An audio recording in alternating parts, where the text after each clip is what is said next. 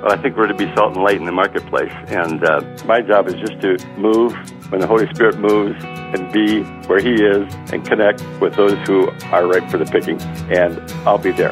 That changed my whole ministry outlook.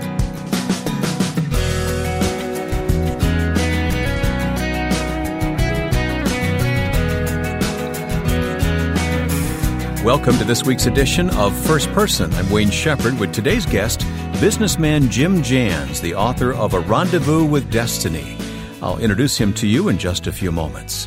Thanks for tuning in. We try to make it as easy as possible for you to catch each and every interview by archiving this program online and as a podcast. You can find that on iTunes and Stitcher Radio and other podcast outlets. You can also stream the program on demand at firstpersoninterview.com, and you can subscribe free of charge at iTunes and other sources for automatic download each week. More information at firstpersoninterview.com. We're also found at facebook.com/firstpersoninterview. Jim Janz is from British Columbia, Canada. He's a successful businessman who loves and serves the Lord. Through the years, in addition to business, Jim has served on many ministry and charitable boards. His passion is to help people do more with their lives by discovering and fulfilling their destiny, and he's written a book to help guide us in that quest. The title is A Rendezvous with Destiny, and it's a great book to share with just about anyone. Well, Jim and I spoke on the phone recently, and I began by asking him where he started in life. I was raised in a Bible college, which I think we'll probably talk a little bit about that part of our life a little bit later, but believe it or not, at the end of the day, I really didn't know what I was going to do because I didn't feel called to the mission field. So my dad said, why don't you go teach? He'd been a teacher all his life. I said, I don't qualify to teach. He said, yes, you do. And so he sorted out my credits and everything else and got me into university. And after 1 year, I was in the classroom at 21 years of age in front of a bunch of grade threeers. And I had no clue how to do it. I'm a big guy, you know. It was really a Mutt and Jeff situation. I certainly didn't do well. They ran all over me for the first few weeks until I figured out how to grab a hold of the situation. But actually enjoyed teaching very much. So my second year, I taught grade 5s and 6 and had an absolute blast. I loved it, but after the second year, a friend of mine came along and lured me out of the teaching profession. And it didn't take a lot of luring because I was making $218 a month in 1954. Yeah. And said, you know, here's some opportunities that you might want to learn, an opportunity you might want to take a look at. I turned him down 3 times. After the third time, he took a piece of paper and he wrote it down. He says, tell me what you would do with an extra $1,000 a month. Well, it was a bit difficult for me in some ways because I just can't imagine spending that much money. But I was writing it all down. When it was all done, he crumpled up the piece of paper, threw it in the corner, and started to leave. And I said, where are you going? He said, well, you've told me no 2 times. I'm assuming you're going to say no again, so I might as well just go. Well, I was in the corner pulling out my crumpled piece of paper and said, I think we should take another look at this. And that's where it all began, and a career of now, 50 years in January. Yeah. Well, I have the sense that you took to business like a fish to water. I mean, it seems to have been your destiny, and we'll talk about destiny a lot in the program here today. But you said that you grew up in a Bible college. Where did following Christ come into play in your life? They say that, being in a garage doesn't make you a car, and being in a Bible school doesn't make you a Christian. And so I was there I heard the best of the best of the best. This was Prayer Bible Institute at Three Hills, Alberta. Yep. It was a fabulous place to be from a spiritual perspective. There are other aspects of it that weren't so fabulous. But I was in my grade 11th year, and I was practicing for I was a pianist, and I was practicing for a big exam. And we were at our fall convention, and those conventions were always tremendously convicting with the preachers that we had there. And so I had somehow warded it all off until my 11th grade. And I got to practicing the piano one evening, and I couldn't see the notes. They were all blurred, and I was feeling really funny and weird. And so I thought, man, maybe I better take a shower, see if this goes away. But basically, I was very much under conviction that I needed to settle my eternal destiny. And so I went in the shower, and I said, God, I give up. You said if we call, you'll answer. Well, I just called. So I know that you answered, and I believe you answered. And so I got dried off and wiped the tears off, went in the kitchen and told my mom, that I had confirmed my relationship with God, and that I had accepted Him personally and wanted to follow Him. And that was the most emotional, touching moment that my mom and I ever had. That's a great story. And the course for your life was set, wasn't it? Absolutely. It just, from then on, I had a passion for winning souls to the Lord. And that's really been our passion for our entire lifetime. That's really our destiny is wrapped around that aspect and that concept. Yeah, I wanted to ask you that question. Describe that passion for me and how it developed. I mean, you came to Christ as a pretty young guy. Yeah. But you've had this lifelong passion. Yeah. Well, being raised at the Bible college, from the time I was like 5, 6 years old, the idea of being a missionary or reaching people and concerned about the lost was something that was, drummed into us every day of our existence there. And so it became part of my fabric, and it connected. I mean, I had a lot of kids that went to school with me that didn't connect at all, but for me it connected. I listened to a reel-to-reel tape by Dawson Trotman, the founder of the Navigators. Mm-hmm. It just moved me to tears, and I listened to it over and over again. And I just knew that somehow, some way, that God was going to use me to reach other people for Him. And so we had decided that when we reached a certain level in our business, that we were going to, because the business had an intrinsic ongoing income aspect attached to it, that we would go to Bible school and go in the ministry somewhere, somehow. So when we reached that level, we were at a missionary conference here in Vancouver, and deeply moved by the messages, and we looked at each other on the way home after the first night, and I said, "Is this the time?" And my wife said, "This is the time. We need to make a decision about this." And so went home. That afternoon the phone rang. Well, no, I'm sorry. The phone rang, and a couple asked us to go and visit with them. So I went and visited with them. And they needed some help in the business. They weren't even in our organization, but I was helping them with it. When it was all done, they said, "Why did you do this for us?" I said, "What do you mean, why did I do this for you?" "Well, we're no financial benefit to you and all this kind of stuff." I said, "I'm just your friend, so I'm going to help you." And they said, "Where do you go to church?" So I told them. They said, "Can we come next Sunday?" I said, "Sure." So they came the following Sunday, and they came again the Sunday after that.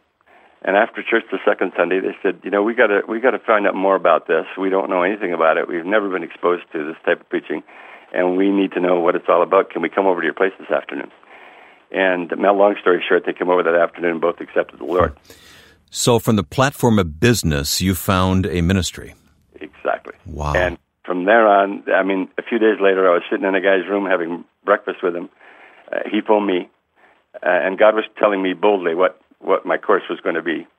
And we ended up having functions where we had thousands of people and hundreds of people come to the Lord on Sunday mornings at our functions, and we still do those. Jim, on this program, we talk a lot about faith, of course, and calling. Your calling is pretty unique. You, as I said, have that platform as a businessman, a very successful entrepreneur, and yet you turn that around all somehow to serve God. That's pretty amazing. Well, I think we're to be salt and light in the marketplace, and I for a while I thought that everybody should have the same passion that I had, but the Bible was pretty clear that He gifts people differently. And so I got away from that. I said, no, I got to deal with the gift that God's given me and not be expecting everybody to be an evangelist. And that helped a lot. And another thing that really helped me is, the Bible says, I will build my church. He said, I'll build my church, and the gates of hell will not prevail against it. And I got to where I was thinking it was all up to me too. If I don't do this, boy, this is nothing's going to happen. These people, and I got away from that too, where I said, no. My job is just to move when the Holy Spirit moves and be where He is and connect with those who are ripe for the picking, and I'll be there. And that relaxed me and changed my whole ministry outlook. So from your experience then, just doing what God calls you to do, going about your business as unto the Lord, and then those opportunities present themselves. You don't have to go looking for them, do you? Ooh. Can I give you a short story? Yeah. I had a fellow that was a photographer that was following us around doing our photography wherever we were going, and he was at a breakfast meeting that I was at, and I was speaking on the concept of giving and the giving principle. And he came up to me afterwards, and he said, I'm the biggest miser in this town. He said, I have never even put a dime in a wishing well.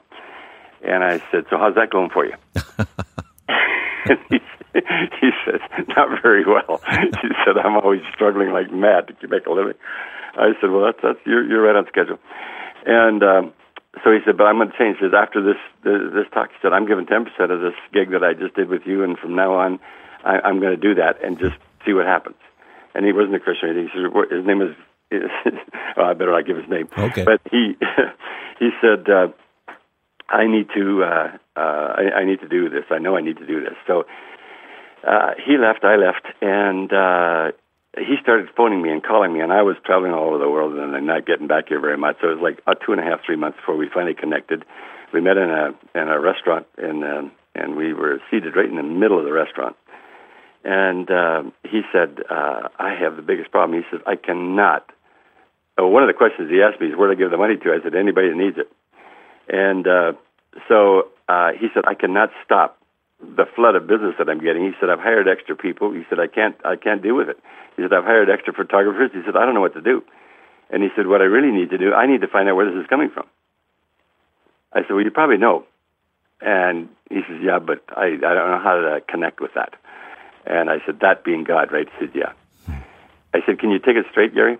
And he said, yeah, I can take it straight. I said, okay, I'm going to give it to you straight. 2,000 years ago, Jesus Christ died on the cross for your sins. Are you a sinner? And he picked up the napkin off the table and he began to sob. He just wept out loud. And when he finished, I said, does that mean yes? He said, you're bad. I said, I know. I said, do you want to fix it? He said, I do. So I shared the gospel with him, and there we were in the middle of the restaurant. And it was funny. I kind of gave a glance around at one point. Nobody was paying attention to us. And he prayed to accept Christ right there in the restaurant. Went back to his shop and told one of his assistants who used to hold the lights for him while he was doing the photography. And he said, I met with Jim Janz today, and he said, I accepted Christ into my life, and I become a Christian. And she started crying, and she said, I'm a Christian. I've been praying for you ever since I started working for you. 6 months later, they were married. And but it was being in the way the Lord led me. It's just about being available, being ready, being bold enough to say it and ask the question. Today we're so politically correct that we can't say anything anymore, and we don't say anything anymore, unfortunately.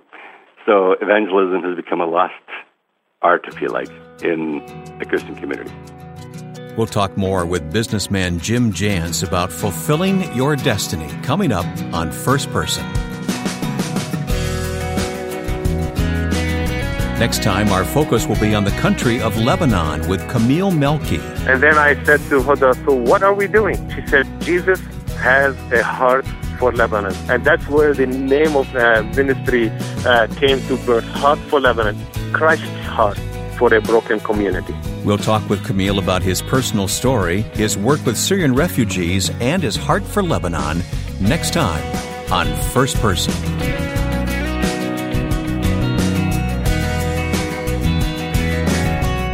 My guest today is Jim Janz, the author of A Rendezvous with Destiny. Jim, your book has been a blessing to me as I read it. I wish I had read this book decades ago, as a matter of fact. It would have helped clarify a lot of things in my life, and I really heartily recommend this to young people and old people alike. I mean, tell me about your decision to write this book and, to put down all these this wisdom and these experiences you've had in written form. Well, for years, people have been bugging me to write a book. Because I've spoken to over 1 million people around the world, and people constantly coming up. You need to write a book. You need to write a book. You need to write a book, which is pretty tacit stuff. I mean, when you give a good speech once in a while, people think you got to write a book about it. But nonetheless, I finally got to last fall. There are a number of convergent situations that took place, and I thought, okay, if I've ever got to do it, this is it. Because I'm getting older, I won't remember what I was going to write. So I began to pull it out, contacted a guy to help me write it, sort of a small publisher. We did a self-publishing deal. As I sat down, the words flowed rather easily, and I was surprised at that. And so within a few months, we had it more or less completed. and then just had to tie in the loose ends that are involved in getting a book published. And you take great delight in helping people find meaning and purpose in life, don't you? That's my mission in life. It really is. Right up to the point of understanding their spiritual destiny. Mm-hmm. So what's the starting point for someone who's not necessarily in tune with God or things spiritual, and yet they know that their life is drifting? How do you start? It all boils down to principles. I have a thing that it has some edgy aspects to it, but I believe in principles before people, because if the principles are right, the people will be taken care of properly, and you will be taken care of properly. So, when you start off, for instance, from a financial aspect, there's just some basic fundamentals. You save 10%, you give 10%. People say, well, I can't afford to save. I said, if you take 10% off the front, you'll never miss it. And they said, well, I sure can't give another 10% on top of that. I said, try it. I said, it's an amazing story. I went into an insurance guy's office one day, and he said, do you tithe? I said, no. He said, why not? I said, I make $218 a month, and $21.80 would allow us not to even have peanut butter and jelly sandwiches the last week of the month. So I said, I can't do that. And he said, this Sunday, I want you to we happen to go to the same church, and it doesn't have to be given to a church, by the way. It's a universal principle that God's put in place. I want you to put 10% of it. He said, if you're short at the end of the month, I'll double it. And so I said, okay. He said, so you believe me more than you believe God? I said, oh, I knew you were going to say that. So I did 10%, and we don't have time to tell the whole story, but two amazing things happened that week that doubled our income within 30 days. And, people say I'm on a fixed income. If I give, God can't bless me financially because there's no place for it to come from. It comes from Him. And He provides it. And He promises He'll provide it. And you got to grab those promises and say, hey, I'm going to do this. Now, does everybody that gives 10% suddenly have an influx of income? No. But you got to live with the principle and trust God for the results. Yeah. Now, you're touching on something that holds a lot of people back, and that's fear. And you write about fear in your book, A Rendezvous with Destiny. Talk about those fears that just seem all-encompassing sometimes. Yeah. The fear just absolutely blocks our progress and stops us dead in our tracks and keeps us from seeing opportunities and dims our vision and absolutely causes us to be petrified and not move forward and make it happen. So learning to overcome fear, and of course to do the thing you fear the most, the death of fear is certain, a trite statement, but nonetheless very true. It's so important to tackle the thing you fear the most because usually it's just false evidence appearing real that needs to go away. And 90% of the things we fear never happen anyway. If we begin to understand some of those overriding concepts, we look at the things we are fearing a little differently and say, look, I got to step back here a minute, because 90% of the time what I'm fearing here isn't real anyways. So you're always positive, Jim. I'm looking at the chapter in your book, 70 Attributes of Those Who Find Their Destiny, and being positive is one of them, certainly. Being joy-filled, diplomatic, balanced. I can't read the whole list here. It's too long, but you really have learned these things one by one, haven't you? Absolutely. Yeah, those are not trite statements that I just pulled out of a hat somewhere. These are what I tried to do with the book before I, and in fact, it's not the kind of book most people write, and it's not necessarily the kind of book that most people should write. But a lot of it was sort of off the cuff and from experience and from stuff that I've learned and read and taught over the years. And so I just spieled out, I didn't go to the thesaurus and start to look at synonyms to make that list up. These were all things that I have experienced and that I felt needed to happen in people's lives as I've watched and tried to help people move up in their lives and try to see the best of what they could achieve in their lives. I love your stories, Jim, your stories of building relationships with people and leading them to Christ ultimately. But you got a couple more of those you can tell as we wrap things up here today? Yeah. I was getting on a plane in Dallas, and I had ended up in the wrong gate. They changed the gate on me, and you know what Dallas Airport's like. You got to take the train out to the end of the concourse. So I had to take the train back to the terminal and then back out to the end of the next concourse. Okay, I think my day would have ended right there. I think I would have given up, but you kept going, didn't you? Yeah, and I was late for the show. It was gone. The plane should have been gone 20 minutes ago. When I got there, there was nobody in the holding area except one gal at the desk, and there was one little gal sitting still in the waiting area. And so she said, Mr. Janz, yes, we are holding your plane. Get on there right now. And she grabbed my stuff, and I went. And I sat down, and I was just, sweating, and, just been a horrendous deal to get to that gate. So I ended up sitting in the middle of a row, of course, and it was right in the bulkhead, and the movie was showing right in front of me. But I just sat down, and this other little gal came in and sat down beside me. And I said, I thought this plane was full. She said, yeah, it was.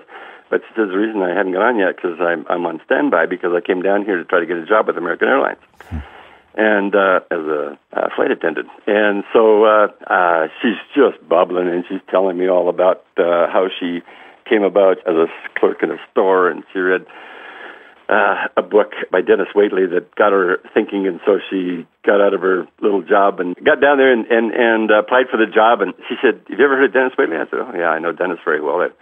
I've spoken with him on the same platforms, and I've hired him to speak many times. Oh, I can't believe it. You grabs a hold of my arm. She said, you really know him? I said, yeah. I said, what did you, after, probably 45 minutes of chatter, I said, what did you think of the spiritual aspect of that book? She said, well, she says, my dad's a Buddhist, and my mom's, I don't know what for sure, maybe a Catholic. And she said, I don't know what I am. And I said, would you like to know? She said, I really would. She said, and I was intrigued by what he said. So I shared the gospel with her, and she ate it up. She just soaked it up. We were like in a Holy Spirit bubble the whole time. There was a movie showing right in front of our face that neither one of us saw or knew what it was about even. And as we were landing in the next port of call, I didn't remember where it was, I said to her, do you understand what I've shared with you? She said, oh, yeah. I said, are you ready to make a decision about this? She said, I am. And so right there, she bawled and prayed and invited Christ into her life. And we were able to, Sharon and I were able to connect with her and send her books and get her connected with the church. She did get the job, moved to Dallas. And it was an amazing time to see somebody like that just ready, just the fruit was ready to be picked. And God gave me the privilege of being there to pick it. And so that's been the story of our lives. Our weekend seminars have been incredible, where every Sunday morning we hold an outreach. We call it a devotional. And at that devotional, we present the claims of Christ every time we do this. And the net result is that every single weekend we see people that make that wonderful decision to become a follower of the one who called us to follow him. You can tell that today's guest, Jim Janz, loves the Lord, and one of the ways he reaches out to all people is through getting them to think about their ultimate purpose in life. If you missed the title of his book earlier, it's A Rendezvous with Destiny, and we'll place a link to it at our website, firstpersoninterview.com. Jim also has a website you'll find interesting, and there will be a link to it at firstpersoninterview.com. Take the time to go online and explore the questions raised by today's conversation. There's also a section of Jim's website devoted to developing your financial strategy. Follow the link provided at firstpersoninterview.com. And your feedback is always appreciated online at facebook.com/firstpersoninterview. Again, that's facebook.com/firstpersoninterview. Next week, we'll meet a man whose heart beats for his homeland of Lebanon, where he ministers to Syrian refugees. We'll meet Camille Melky next week. Now, with thanks to my friend and producer Joe Carlson, I'm Wayne Shepherd, inviting you to join us next time for First Person.